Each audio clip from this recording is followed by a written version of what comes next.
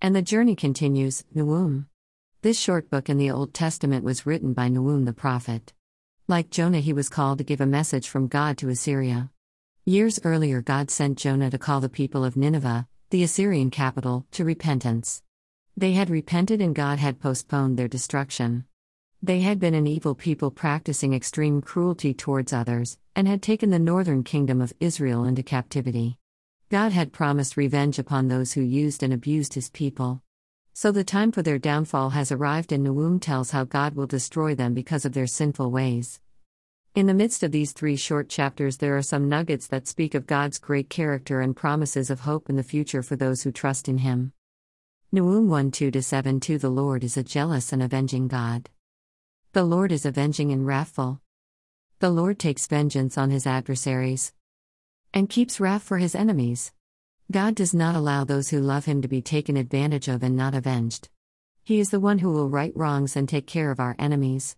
This biblical truth is given many other places in Scripture. See Deuteronomy 32:41-43, Isaiah 35:4, Romans 12:19, Hebrews 10:30. 3 The Lord is slow to anger and great in power. And the Lord will by no means clear the guilty. His way is in whirlwind and storm. And the clouds are the dust of his feet. 4 He rebukes the sea and makes it dry. He dries up all the rivers. Bashan and Carmel wither. The bloom of Lebanon withers. 5 The mountains quake before him. The hills melt. The earth heaves before him. The world and all who dwell in it. Here Nahum speaks of the sovereign control God has over his creation. He describes God's character as being long-suffering, patient but just in the face of sin. 6 Who can stand before his indignation? Who can endure the heat of his anger?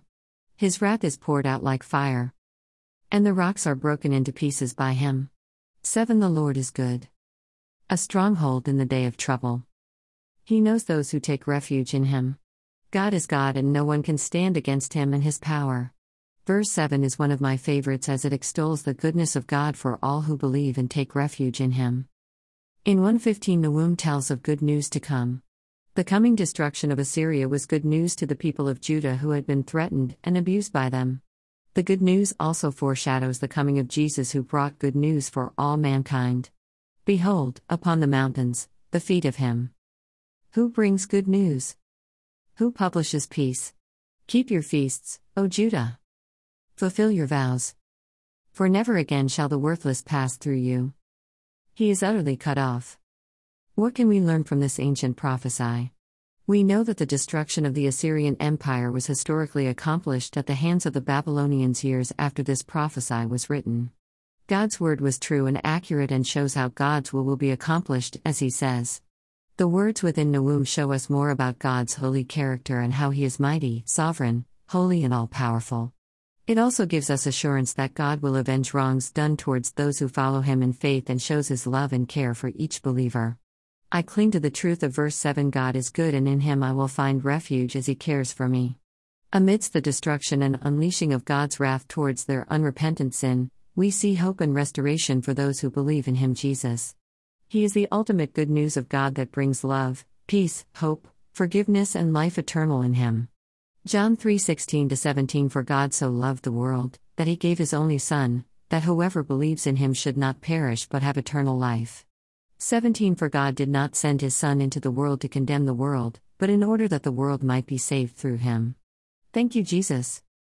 May you have a clearer vision of who God is and what he has done for you through Jesus. Linda.